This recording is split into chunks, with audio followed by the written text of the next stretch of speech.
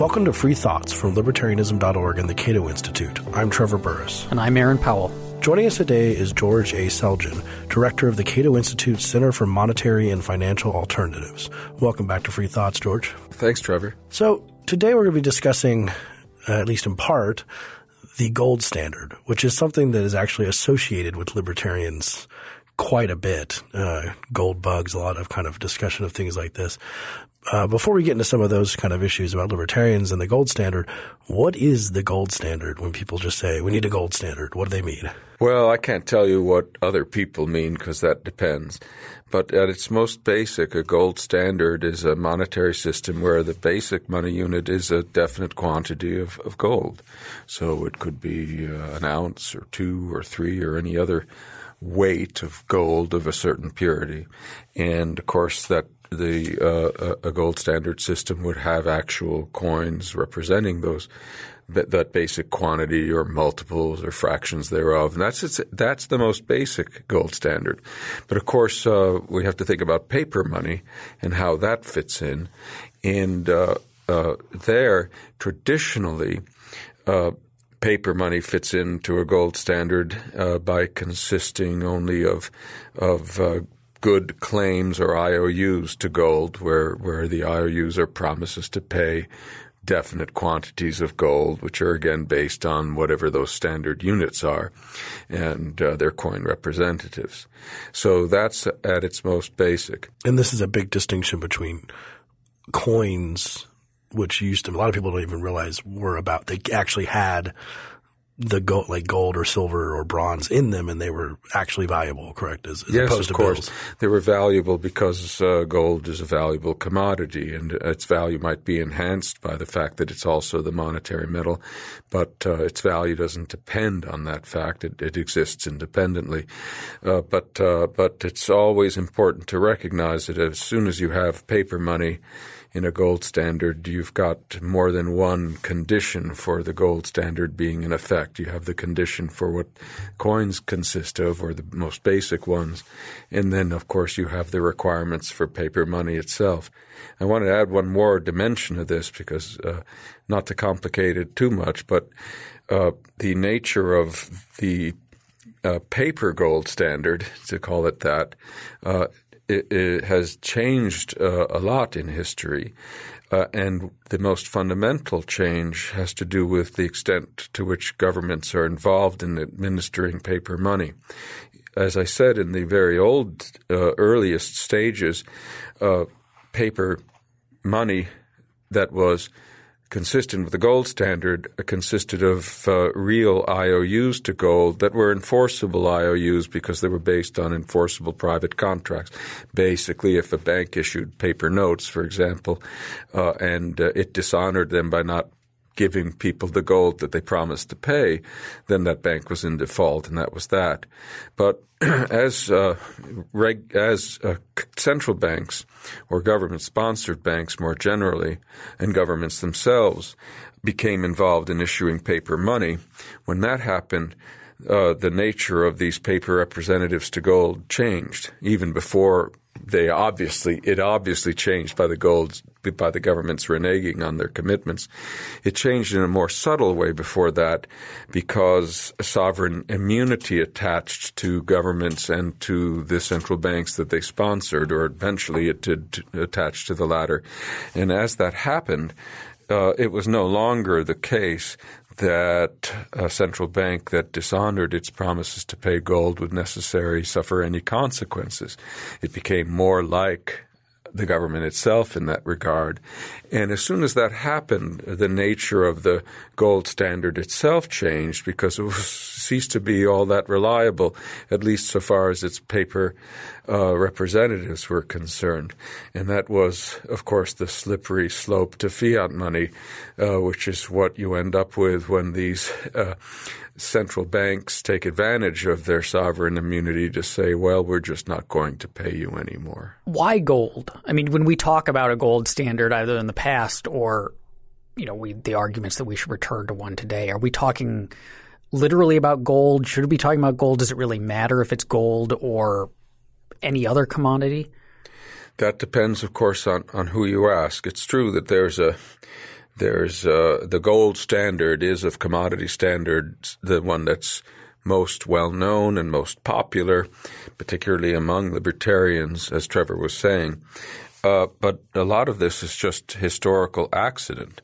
It should be observed that although the gold standard has ancient roots, so does the silver standard. Silver is the most clear, obvious competitor to gold and among commodity monies. Both of those metals have obvious advantages over other commodities in not being so perishable and so on. But in U.S. history, for example, the gold standard as such was not officially adopted until 1900. Up to that time, we were officially, if not in practice, on a bimetallic standard where the dollar, or the basic monetary unit of the United States, was defined both as a definite quantity of gold and as a definite quantity of silver. That's what bimetallism means. Now, in practice, what happened under that arrangement, both in the United States and in other countries, in many other countries that had it, was that depending on which of the two precious metals was more valuable in the open marketplace and how their relative values there compared to their implied official values, given the two units that define the same dollar, the two amounts of metal that define the same dollar, you would have a tendency for one or the other metal to be driven out of circulation, to disappear from circulation, and for only for the remaining metal to be their true standard in effect at that time. And so for quite a while in U.S. history, we were actually on a de facto, if not a de jure, silver standard. And then partly as a result of gold discoveries, mainly as a result of gold discoveries that made it the relatively overvalued metal, gold became the de facto standard, though still not the only official standard money. And as I said, it was only in 1900 that gold was officially enshrined as the sole standard metal. And finally, we should remember that there were important long periods, including from the Civil War until 1879, when we were neither on a gold nor a silver standard, but on a temporary paper standard, the greenbacks in this case. What sort of problem for those who talk about the gold standard incessantly? I'm just going to say, because there's a lot of people, Aaron and I were talking about this before we record, that there's just people who talk about the gold standard a lot, and they're kind of quirky about how they talk about it. They can take any conversation and direct it back to the gold standard as the solution to everything on the planet. Yeah. But so for those people, and I want to talk a little bit more about those people, but I call them find another bar stool. Exactly. Well, I'm sure you get berated particularly, but what sort of problem is it supposed to solve? It seems like you just talked about problems that were created by the gold standard, especially when you found new caches of gold. That seems to be a problem. Well, let's be careful now. What I said was that under bimetallism, discoveries of precious metals of one or the other kind could disrupt the standard and cause you to switch from effectively being on one standard to being on another. But I would call that a problem of bimetallism, not of having a metallic standard per se. As for the benefits of having a gold standard, to a considerable extent, they are the same as those of having a silver standard or any other stable single commodity standard, though some are better than others in this respect. And that big advantage consists of the fact that commodities, all of them, are naturally scarce, most obviously those that are not reproducible like gold. So a standard based on such a commodity obviously doesn't allow limitless money creation or inflation, puts a constraint on it. But in fact, the advantage is better than that. To take the case of the gold standard and of bimetallism for that matter, we can see from the historical record that it had a tendency to a very good tendency to preserve long-run price level stability. For example, if you go back to the very earliest price level data that we have for the United States, and allowing that, those numbers, those figures are not all that reliable, still, they suggest that back at the early days of the Republic, we're talking about the 1790s, the price level was approximately what it was still in 1913. Now, it bounced around a lot between those two dates, again, according to the statistics we have. But the long-run tendency for it to come back to wherever it started is very clear in the data. So you're saying essentially no, but with fluctuations, but essentially no inflation. No long-run inflation between 1790 and 1930. That's right, and that's not a coincidence. It's a feature of a commodity standard like a gold standard, and it's not hard to explain. Essentially, here's what happens. Suppose, remember that in a gold standard, the price of a unit of gold is the one thing that doesn't change, right? So if you define $1 as so many ounces of gold, obviously the price of that many ounces of gold stays $1. So what does it mean to talk about inflation in a case like that? It means that other prices are rising relative to the price of gold.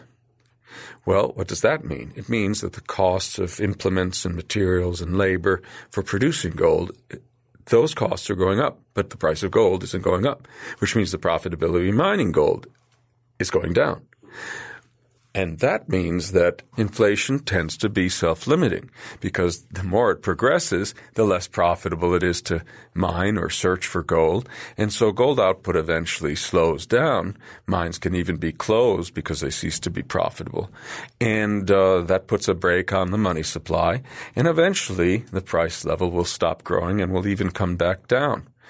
On the other hand, if you have a period of deflation, that makes gold mining and prospecting more worthwhile. And the tendency is for such efforts to result in a greater output of gold that reverses the downward movement in prices. And this is exactly what happened historically.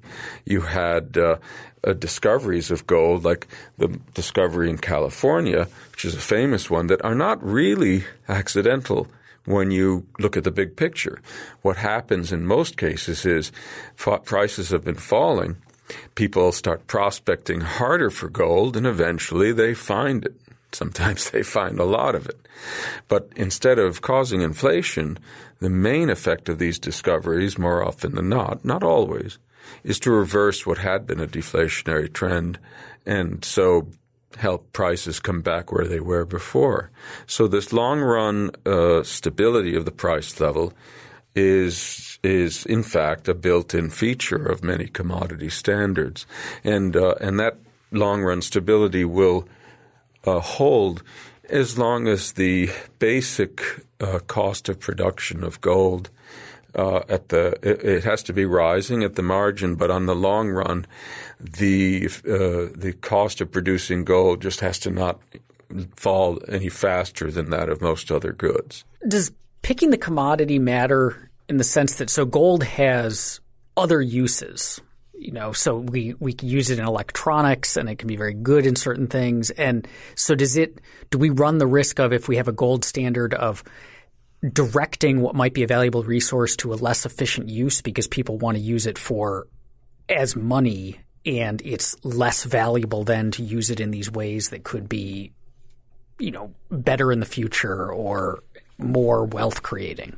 Well, if you want to have the advantage I just described of a commodity standard, it's difficult to have except by having a commodity, and the commodity is by definition something that's got a value other than its value as money.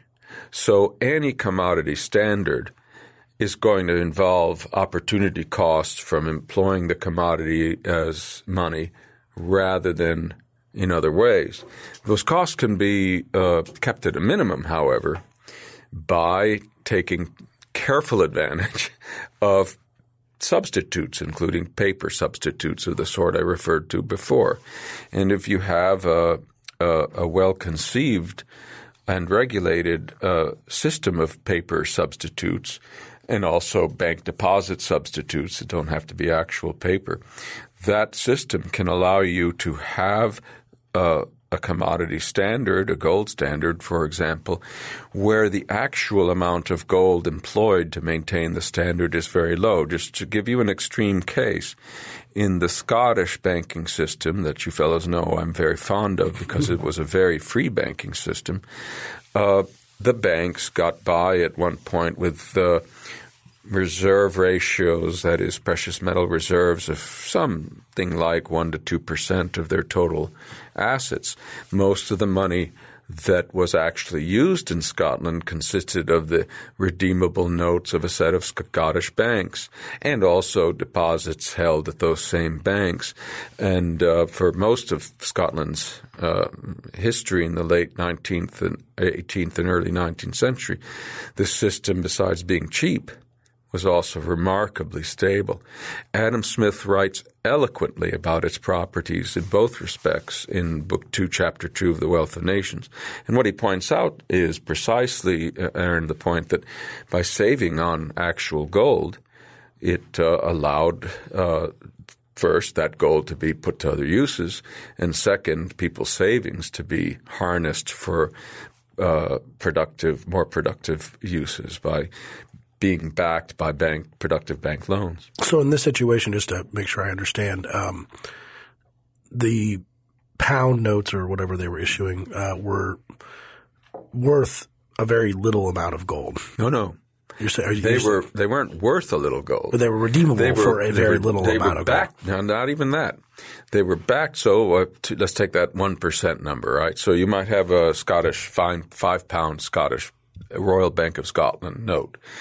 What I'm saying is that if you went to the Royal Bank of Scotland, its total gold reserves might be 1% to 2% of the value of its total outstanding liabilities, including all its notes. But that didn't mean that the note you were holding was worth anything less than £5, or that the bank would give you anything less than £5 worth of gold if you sought to redeem that note.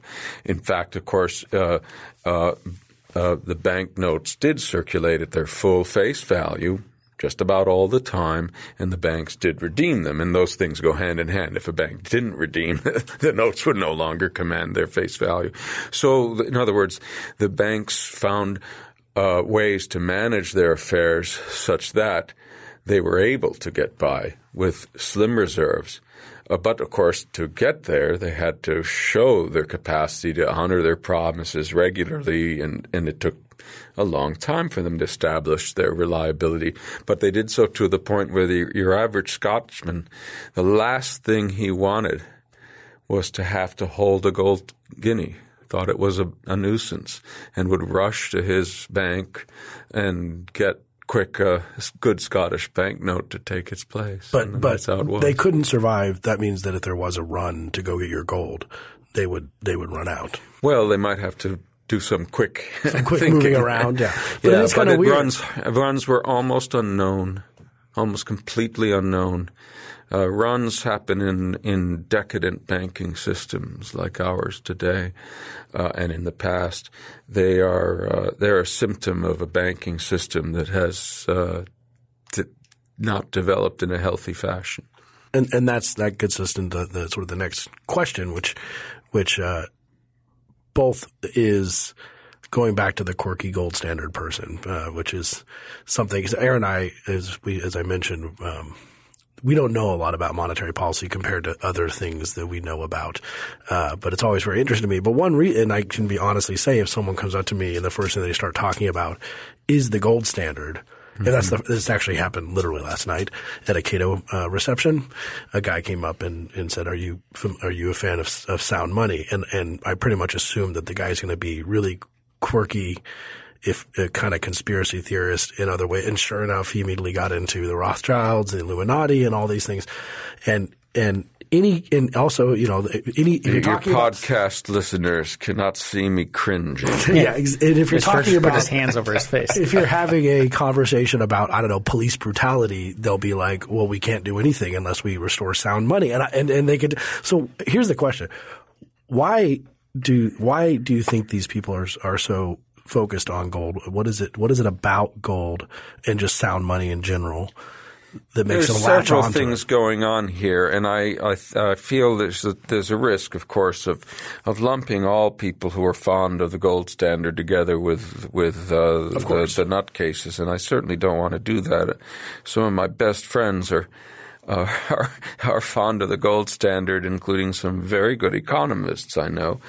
However, but it must be said that a big part of the specific appeal of gold, as opposed to other commodity standards certainly, has to do with the fact that it was the last commodity standard in place here in the United States.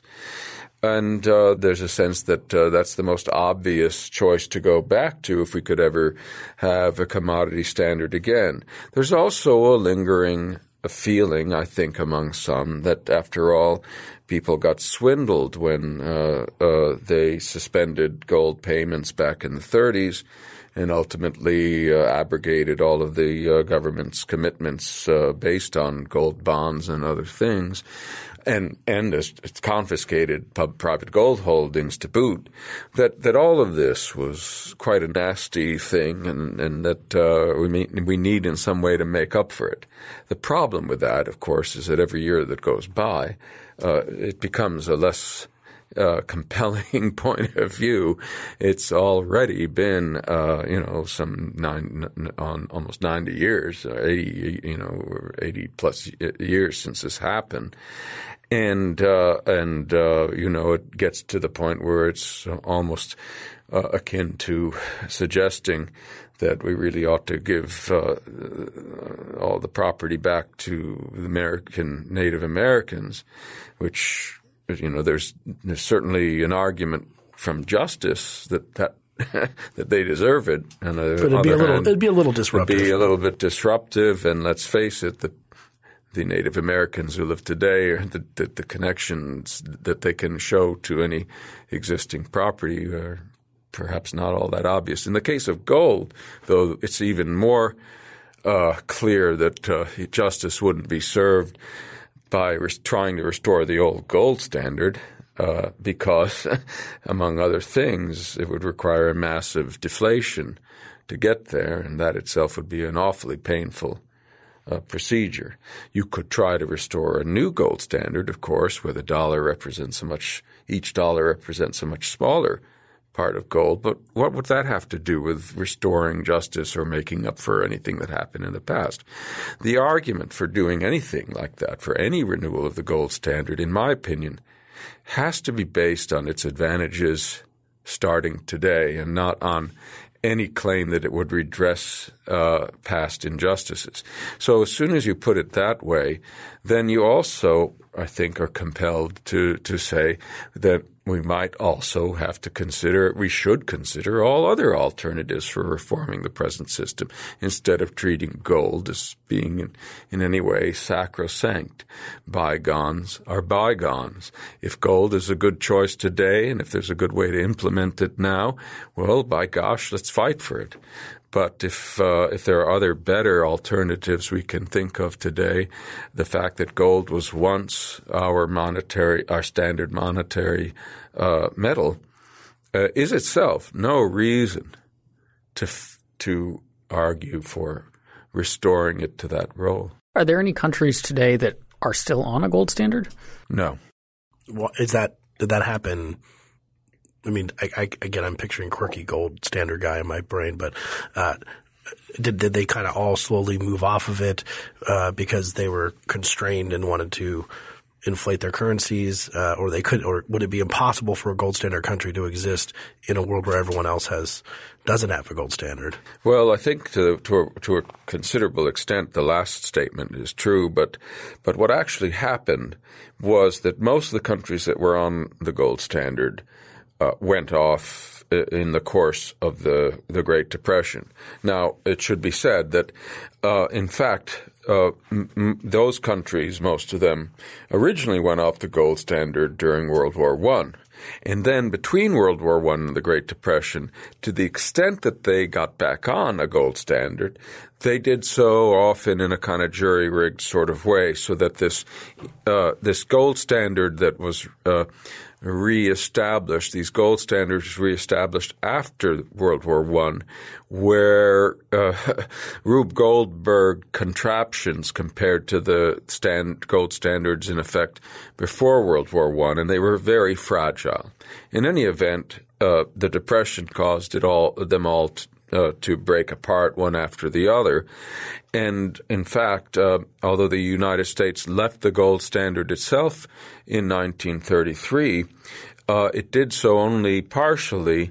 It never allowed its citizens to again convert paper money into gold. However, it did resume gold payments for foreign central banks. And it continued to do so in its capacity as the supplier of reserve currency under the so-called Bretton Woods system. So the U.S. remained to a limited degree on the gold standard until it was finally taken off completely in the early years of the Nixon administration.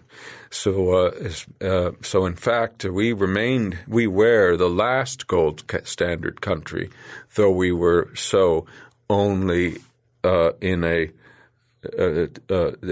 extent that was much more limited than had been the case before the Great Depression. Now, a lot of people would describe the going off of the gold standard, as I mentioned, that it was governments, conspiring with the Bretton Woods, attacks on Bretton Woods, but governments conspiring to break the boundaries, break the confines that gold put on their ability to inflate the currency in order to do more spending and more pernicious things. Is this accurate, would you say, to some extent? Well, there's no need for the word conspiracy. Well, just getting together and planning, I guess, is a conspiracy. The fact is that in the case of Bretton Woods, what happened was the U.S. had found itself its dollars being treated as the official reserve currency of other countries. So the gold standard for all those other countries survived only in the sense that their currencies were convertible into dollars, which were ultimately convertible into gold.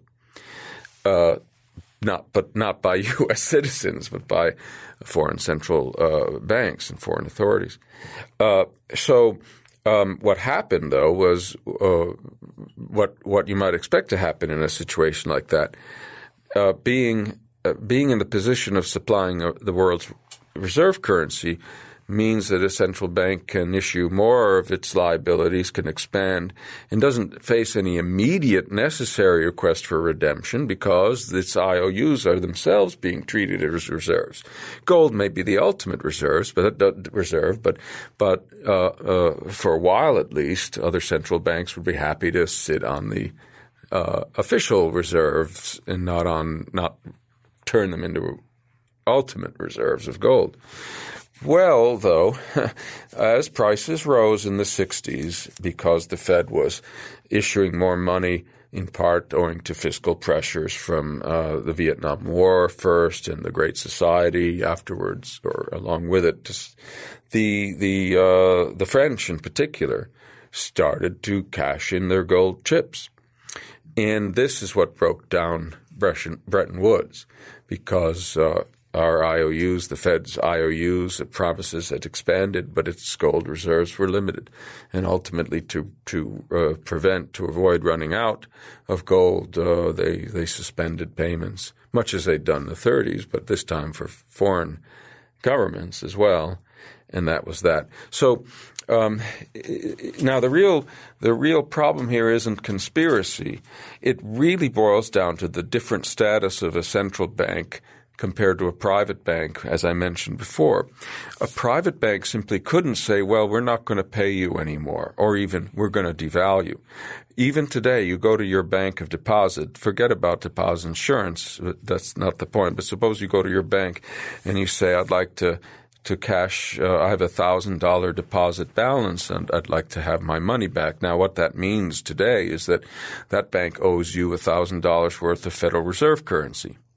But suppose it said to you, oh, I'm sorry, we've had a devaluation, so your $1,000 of deposit credits are now only worth $500 in Federal Reserve notes. Well, no, they can't do that. That's called default. That's failure. they close. There's no two ways around it. And this is how it's always been for ordinary commercial banks.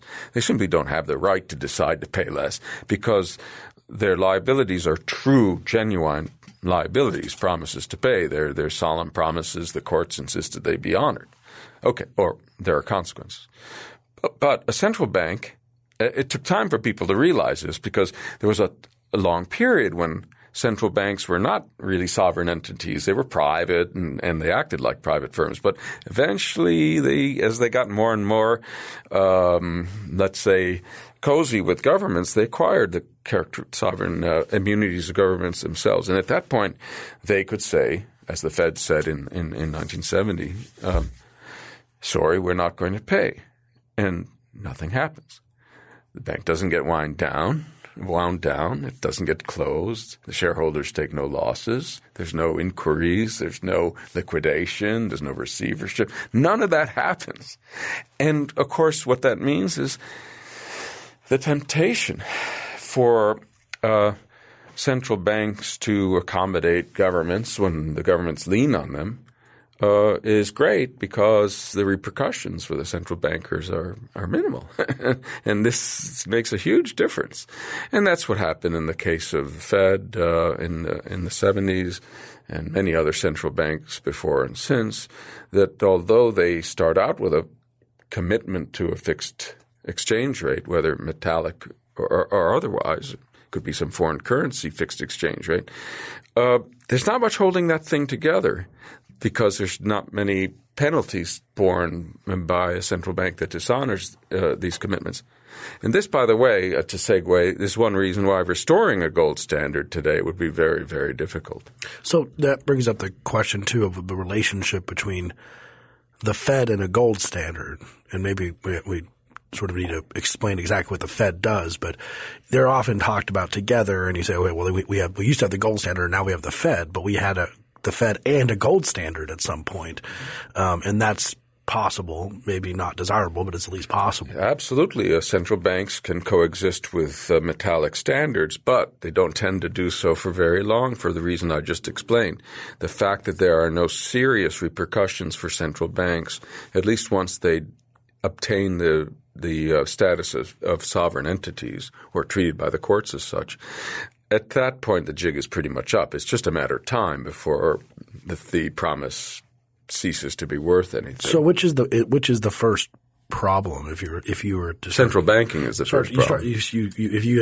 Which one do you need to? What domino do you need to fall first to start getting in order to fix our monetary system? Well, okay. So let's just step back a bit. You can have a gold standard without a central bank, and you can have a competitive banking system like the Scottish system where the banks are all commercial banks. They issue the paper money, but that's a commercial promise just like your modern bank deposit. And that will hold together. That will tend to endure. There will be bank failures and so on. But there won't be, or there will be? There will be. Yeah. Of course some banks will fail. Well, that's just competitive failure, right? But there's no tendency for the whole system to give up on the gold standard at the same time.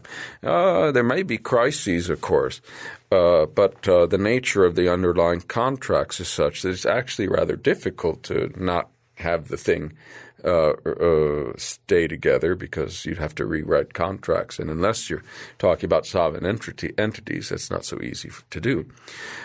As soon as you monopolize currency issuing privileges in a privileged institution, whether you call it a central bank or not, you're already on this slippery slope where the longevity, the survivability of the metallic standard that it's all supposed to be based on is now in doubt. Because as soon as sovereign immunity attaches to the promises, then there's a grave risk that they'll be dishonored, and eventually they will be, and that'll be that. So going back to the question, how do you fix things? That's a very difficult question. And now there are really two different questions. What should we do to fix our present monetary system, and what would we have to do to get a metallic monetary standard back in place? And as I hinted at before, the answers to those questions are not necessarily the same. Indeed, I personally don't think going back to a metallic standard is worth trying. I have to be very careful because I don't want to overstate the case. I certainly don't want to dismiss contrary arguments by reasonable gold standard fans, and there are plenty of them. But here's what I see as the problem. In order to effect a change to the gold standard, first of all, it isn't enough to do, as some people have suggested, to merely make it legal for people to own gold and open bank accounts based on gold. Some of those, to some extent, these things are legal, first of all, but even if there were no barriers to the use, again, of gold as a monetary medium, to no barriers to private coinage, to having banks that have gold deposits, and so on. The problem with the spontaneous development of a new gold standard is the same problem faced by any potential rival to an established monetary standard. It has to compete with a well-established standard, and it confronts massive network disadvantages or disadvantages of network economics in doing so. That's a fancy way of saying a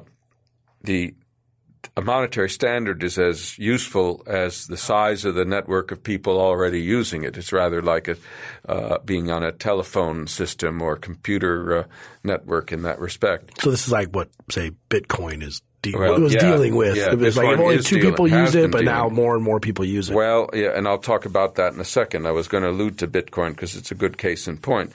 In any event, if you've already got a standard, today in the U.S. we have the fiat dollar administered by the Fed that's accepted pretty much by everyone, not only by everybody in the U.S. economy, but by large numbers of people elsewhere. That's a tremendously large network and a very hard one to compete with. And even if it were true that a gold standard once established in place of the fiat standard would be better in some respects, it doesn't follow that it's better right away to any individual consumer because its small network size alone makes it inferior, right? So that's why I'm very doubtful that any degree of liberalization of laws to provide for choice in currency would itself suffice to cause a parallel gold standard to take off and eventually to replace what we've got. So that's that thing aside. Can I keep going? Yeah. Do you still have time? I have a follow-up question. Okay. So then what's the alternative? The only alternative is that there should be an official attempt to reinstate the gold standard. All right. Well, what does that mean? The only sense I can make out of such an official attempt is that there would be legislation that would tell the Fed to once again make its dollars redeemable into gold and equip it with the necessary gold reserves, which the Treasury could easily do if the gold is in Fort Knox that it claims is there, for example, pick the right rate of conversion and so on. Now, though, there are two possible problems. There is a rate of conversion such that you could make every unit of money in the economy 100% backed by gold, or every Federal Reserve dollar on the Fed's books 100% backed by gold. But that would almost certainly entail a very dramatic change in prices and deflation. Just look at it this way, right? If we take the present price of gold and figure out and compare that to what amount of gold we would have to make the Federal Reserve dollars worth if they were each to be fully covered. So it's about $1,000 an ounce, right? So right. A dollar would be 1/1000th of an ounce. You'd have to take the amount of gold that the Treasury could provide to the Fed and the amount of dollars that of Fed liabilities that presently exist, and imagine what the price of gold would then be. One way or the other, you're going to have a very disruptive change if you do that. Now, if you allow for fractional backing of gold, Then, of course, you could do it without that disruption. But then you'd have this other problem. Like the Scottish did, you're saying? Like that. Oh, yeah, some fraction. But then you'd have another problem because it's the Fed. And the Fed no longer has credibility. No one would trust the Fed. If you told me that as of tomorrow, my Federal Reserve notes in my wallet, I could go to the Fed and get a certain amount of gold for them, I'd go and I'd get the gold because I know there's absolutely no chance that the Fed's going to revalue its notes so that they end up being worth more than the gold, and then I regret what I did. But I know for sure that there is a positive value, I don't know what it is, that the Fed's going to do what it's done in the past, and it's going to devalue or suspend and turn back to fiat money. Moreover, I know other people are thinking this. So they're going to go, and even if the Fed wasn't planning anything, between us, we're going to force it to devalue. In other words, we're going to stage what's called a speculative attack. That's what brought down the Thai baht and the ruble and the British pound and a million other fixed exchange rates in the past, not to even go back to previous gold standard devaluations. So spontaneous order won't do it. 100% reserves, forget about it. Official fractional reserve based gold dollar won't last. As far as letting alternative systems, so we don't talk the government doesn't formally switch to a gold standard or any other currency, whether the government of Greece adopts the Bitcoin or whatever, but it kind of emerges and develops in parallel. Is there a point at which it can't become the kind of default system that everyone's using because of income taxes? Like the government has to at some point – we have to pay taxes to the government. So if the government decided it's only going to accept dollars, it's never going to accept Bitcoins, it's never going to accept gold or whatever these alternatives are, then we're kind of locked into using those? Yeah, you remind me that I meant to say something about Bitcoin as an example. Bitcoin is fascinating because it does have a foothold in the world of currency, but let's face it, it's tiny compared to the dollar network. Moreover, right as we speak, other blockchain-type cryptocurrencies that have noted the advantage of the established network money are competing effectively with Bitcoin for payments, remitments, and other things that Bitcoin does very efficiently, and doing it successfully by being dollar-based. But on Aaron's question, though, like if – let's say something happens where Bitcoin – let's talk about – for example, Venezuela right now is experiencing a hyperinflation. And it seems that something like Bitcoin, if they could be using that in their – to get around the currency, but when they have to pay taxes, they might have to use the Venezuelan – I didn't want to ignore the question. Or if there's employer tax withholding, then my employer has to pay me. Yeah. Well, the answer – is that why it would never be able to take over? First of all, it's true that when you have a crack-up hyperinflation like Venezuela's, that, of course, is the one exception to the rule that the established network money is preferred to others, because the depreciation rate is so bad that the demand that the network is no longer attractive. Right? That happens. It's very rare. And by the way, some gold standard fans seem to be looking forward to a hyperinflation in the United States so that can happen here. That's another solution to getting to gold that I rather rather avoid. And I don't like it, not because it might not work, but because I just wouldn't want anyone to have to go through it. And I certainly don't think it's something we should wish for. But as for the tax argument, I think people have many people, including economists, vastly exaggerate the role that receivability of a money in taxes plays in driving the general acceptability of that money. It's true, of course, that governments are big players in their economies, and to that extent they are big contributors to the network effects.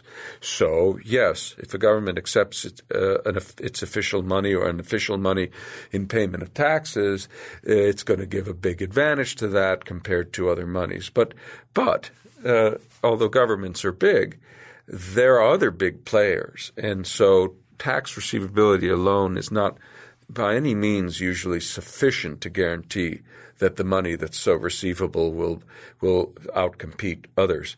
Remember that if enough people prefer other monies, they can always treat the official money as something they buy just for the purpose of paying taxes. Let me make an analogy. Suppose occasionally you like to buy some goods from France. All right, what do? Well, when you have to do that, you go and you get a money changer to give you some francs and you buy the goods from France.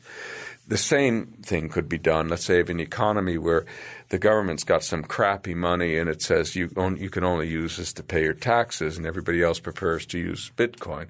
Well, most of their purchasing and stuff they're doing with Bitcoin, but every once in a while they go and buy some, Venezuelan stuff just to pay taxes with, and that's its only use.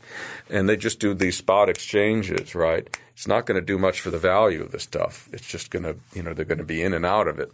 And that's that. So people should not or exaggerate the extent to which governments, merely by using the power of determining what can be used to pay taxes, that they can prop up their monies to any considerable extent that way. It's in my opinion, that's a fallacy, though it's one that economists, too many of them, cling to. So we've discussed the gold standard and the problems with putting it back into place, and then we have this concern of, as you brought up, of inflation and currency collapse. And a lot of people who talk a lot about monetary policy, especially the ones who corner you in bars and stuff like this, talk about, you better get your money into gold because in 2 years the dollar is gonna absolutely collapse. And they do kind of seem to wish it's going to happen. Yeah, that's the thing. Sometimes there's a thin line between saying that that's inevitable and wishing it would happen. But how scared are you of this? I mean, is this something that you think is a possibility if we keep going the way that we're going in terms of the way we print money and the way that we have a Fed? Is this something that you're like, yes? I mean, do you have gold buried in your backyard, George? Come on. That's what I want to know, and I want to know where it is. If I do, actually I don't, because I don't have a backyard. Well, I have a backyard back in Athens. If I have gold there, I don't know about it. It's possible. I could be the next Sutter. Property could be the next Sutter's Mill for all I know. But no, I didn't put any gold there. Well, look. The answer to that question would vary depending on what country the person you're asking it lives in. Here in the United States, do I think that we're in for hyperinflation anytime soon? I don't.